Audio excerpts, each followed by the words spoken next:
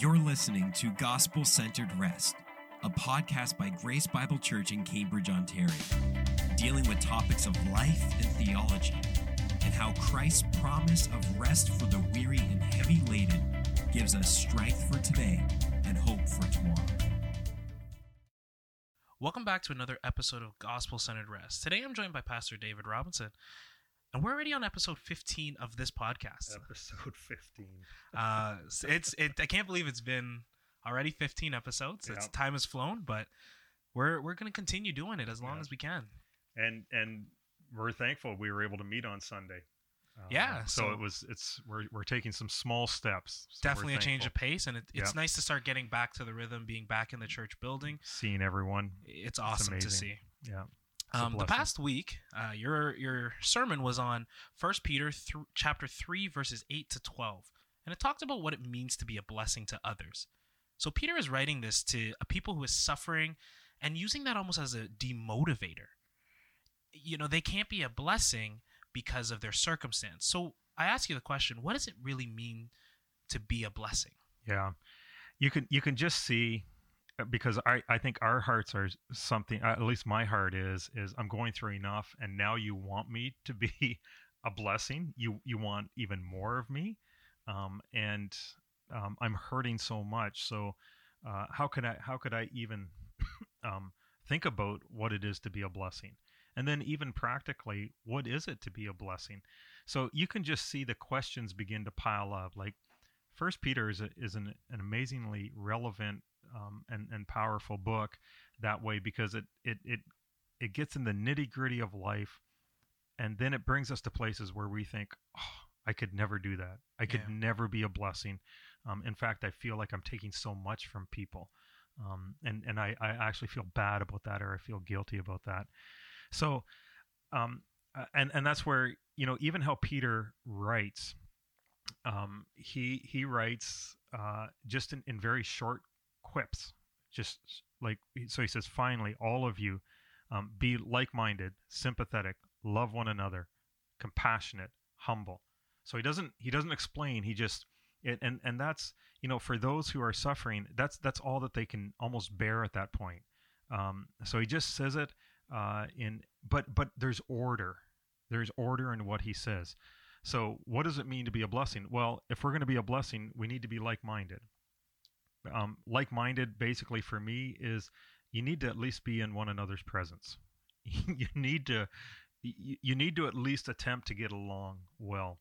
And I think like-minded means at least two things. First of all, you learn to listen well.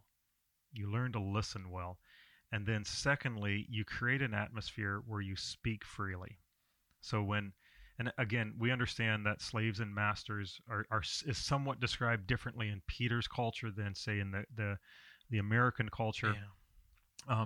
But you can see how there would be times where there's just no like-mindedness. It would be very, very difficult to be a slave when the master doesn't listen well, or the slave isn't able to speak freely.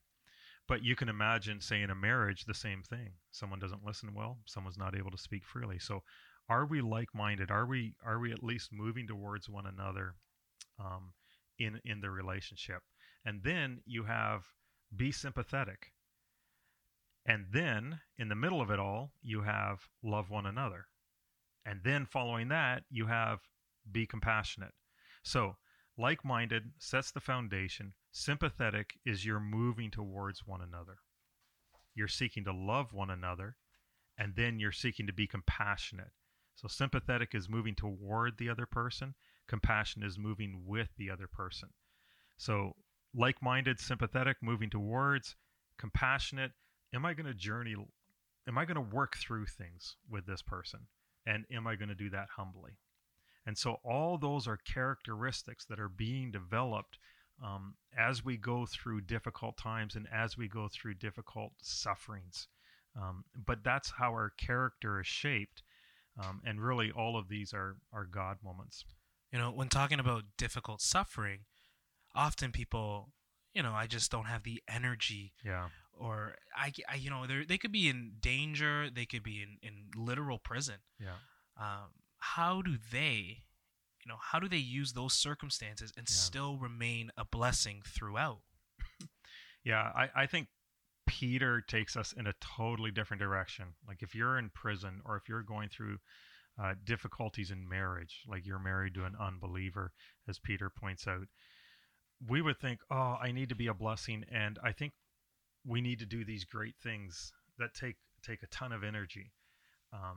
And Peter points us to small things that are incremental, that move us along little by little. And so when we just even think of the first one, be like-minded, and you're talking about a marriage, you're trying to have difficult conversations, and you're not even on the same page of, I don't know if I can be like-minded with you. I don't know if I can. In fact, I don't even know if I like you very much right now. It might be that bad. But that's a conversation a couple they'll try to figure things out without going back to the very basics and say, what brings us together? Mhm. What's the common denominator? And for some, it might just be, Christ, the work of the gospel. And that becomes how we begin to move with one another and humbly love one another. So that's what I loved about what Peter says. Peter brings us to a completely different mind space of what we might think it's a blessing. It is not a blessing as we saw in 1 Peter chapter 2 verse 1, where we're envious or separating from one another. All of those things. It's very relational, and but it's also it's manageable by God's grace. We really need to experience God's blessing to be a blessing. Yes. Um, Yeah. And that's the second half of the passage. Yeah. That's right. So, how does God prepare us to be a blessing? Yeah. I was excited about this passage because he quotes the bulk of the passage is actually Psalm 34. So it's actually the Old Testament, and it's the story of David in a very difficult time. And as we spoke about Sunday morning, excuse me, David is hated by Saul, so he's run out of Israel. On the way out, he picks up Goliath's sword with Abimelech, and David, he must have felt so bad about this because Abimelech ends up being killed along with 85 priests, an entire town, men, women, children, infants, animals. Just a mass annihilation because Saul's hatred is so great against David. And then he ends up pretending he's insane before the king of Gath. And here he is with Goliath's sword, whom he killed from Gath, and he runs into almost an even greater enemy, as great as an enemy Saul was. He runs into a greater enemy, and this is what's striking is he quotes from a psalm that says, "The one who wants to love life and to see good days," and it's like that is just not where David's at, and yet that's what David says. All that suffering brought him to an understanding of what it is to actually love life and see good days. And if there is a question our culture wrestles with and comes up with a completely different answer, it is, this is what it is to love life. And David ends up saying, well, it was actually through suffering that I learned so much about the blessings of God that I love life in an even greater way. And I understand what it is to see good days. And the world just comes up with a completely different answer. So, then Psalm 34 isn't the only psalm. There's one other psalm that speaks about that particular time in David's life, and that is Psalm 56. And Psalm 56 is a pretty amazing psalm as well, because it comes up with this chorus that says, or actually, I'll just read Psalm 56 verse 9. Then my enemies will retreat on the day when I call. This I know, God is for me. And I actually, as I've been thinking about this since Sunday, I actually think that's a Romans 8 moment. Romans 8, where it says there is nothing that can separate us from the love of God. Yeah. And then he goes through and he includes prison, sword, and then he talks about all spiritual forces. There is nothing. So David is basically saying, God is for me. And then verse 10, it says, in God whose word I praise, and in the Lord whose word I praise, in God I trust, I will not be afraid. What can mere humans do to me? So one of the things as David's writing Psalm 56, it's this Romans 8 moment where he's looking around at the people of Gath because they captured him, and Psalm 56 is like a prison psalm for David. He's looking around and he's saying, if God is for me, then what can the people of Gath do to me? If God is for me, they're mere humans. And as much as they try to fight the will of God and the person of God, they cannot defeat him. So I am completely in the hands of God. And so you have this this sense of God's blessing in the bigger story that when you read the New Testament, they would always read the context of the Old Testament. They would know this story.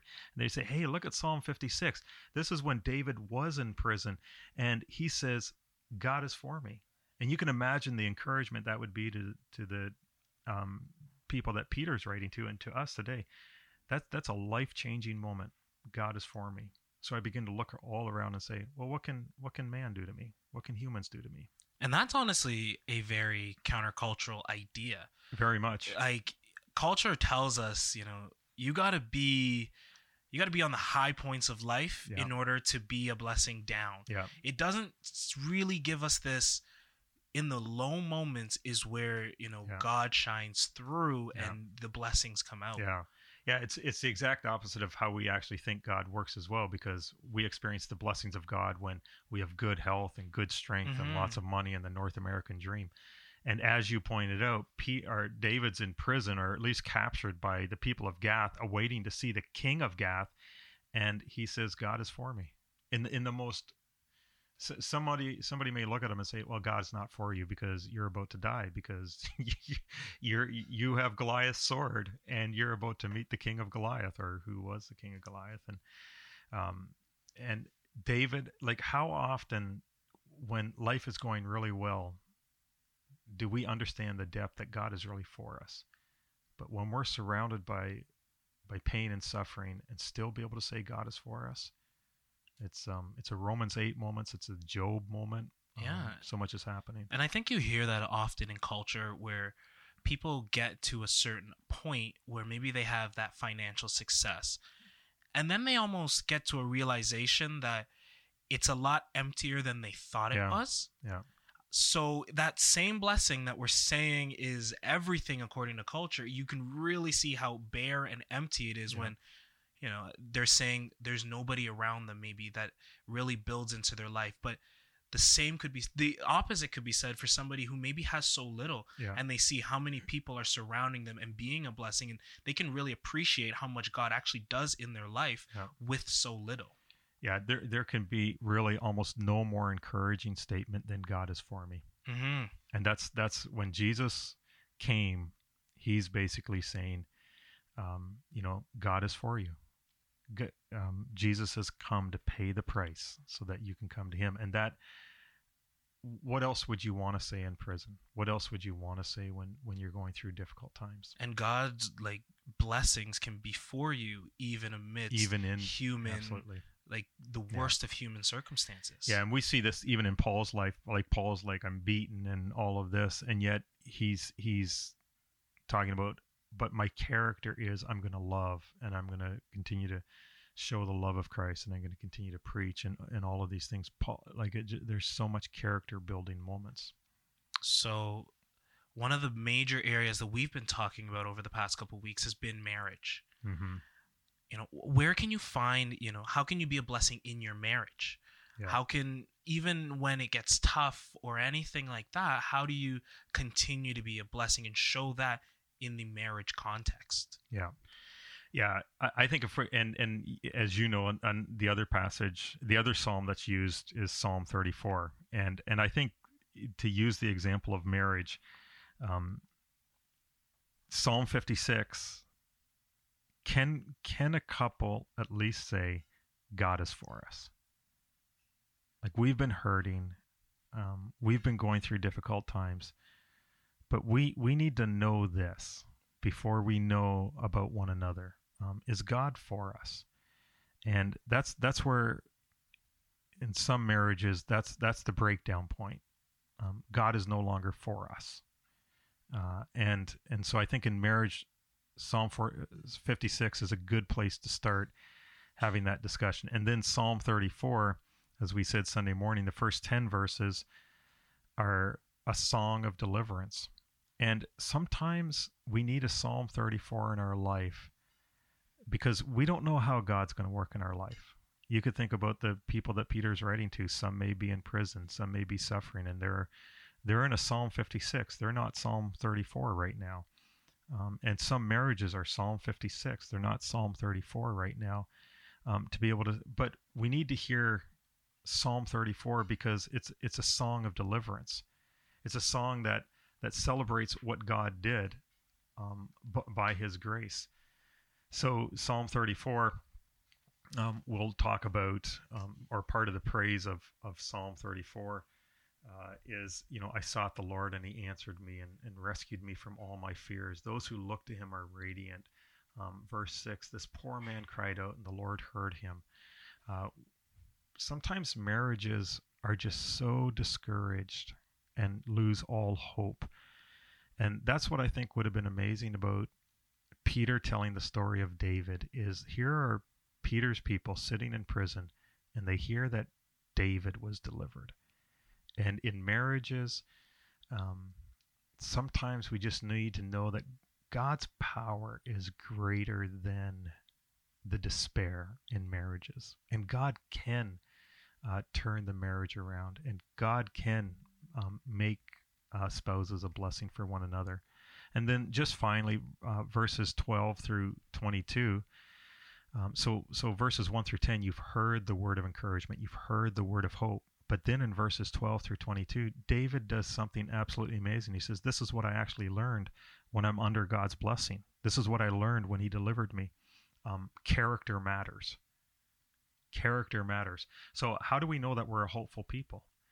We know that we're a hopeful people and that discouragement hasn't totally defeated the marriage relationship when we say, I still want to be a person of character. Mm-hmm. And there's three, as we saw Sunday morning, there's character means a love for truth. Character means a love for what is good. And character means a love for peace. If you look at a marriage that's breaking down, you will see all those three character issues broken down. There will not be a love for truth. There will not be a love for good. Like I am just desiring to do so much good in this person's life. Yeah. That's a broken down aspect of their relationship. And I love peace. Like I'm pursuing peace. So verse 14, turn away from evil and do what is good. Seek peace and pursue it. But what we'll do in marriage counseling is, our marriage care is, we'll say, well, you just need to be better. You just need to do better. You just need to love one another. But we haven't given them hope. Yeah. We haven't given them the song of hope in verses 1 through 10. And we expect them to live verses 12 through 22 and just say, why aren't you guys at peace? Or why aren't you guys doing good for one another? Or we might not recognize they're in Psalm 56. Like at that point, they just need to know that God is for them. That's it, period. And that's a successful time spent with a hurting couple. So God is for you. You see the deliverance that God gave David, and David saying, as I come out of that, I just recognize that my character counts. So a couple is given hope, and you say, okay, what are ways that you can just love truth with one another? What are ways that you can do good? Like, what is some good that you can do? Or what are ways that you can bring peace? And it goes back to 1 Peter 3. Maybe don't trade insult for insult. Yeah. Don't do evil for evil anymore. Pursue peace. These verses are really tough. They are. I think, we talk about suffering and we make it sound so easy. Yeah. Just, you'll see the blessings in them. Yeah. But at the end of the day, it is suffering that people are going through. So that's such a good point. It is a tough moment. Like, it is very difficult to, see, you're in prison, you're thrown in prison, you're in physical danger. Yeah. And the biblical view just tells you, trust in God and you'll see the blessings. Yeah. Yeah. You'll find refuge in that. Yeah. I'm glad you ended, or we're going to end with this question, because we don't want to come across thinking if you just follow this, life is peachy. Yeah, and you'll just delight to be a blessing. Yeah. Often being a blessing, unlike God, we can do it grudgingly. I don't want to speak peace. I really want to let go of my anger. But that is the value of what God brings us through. And so just the two final comments. First of all, if there are those who listen to this and say, well, I'm actually somewhat offended because I don't think you've understood my suffering. The entire book of Peter is written understanding your suffering. Yeah. David's life had a ton of suffering and understands your suffering. And the Bible and Jesus, Jesus suffered. He understands your suffering. So this is never meant to be spoken of a way in which the Bible downplays suffering. But what it does is it gives hope in a story that Peter tells of David. He was in prison. God delivered him. And in his deliverance, he learned this is what the good life is. I love truth. I love what's good. I love peace. So do you want the good life with your spouse, even though you might be suffering? Maybe that's a place to start.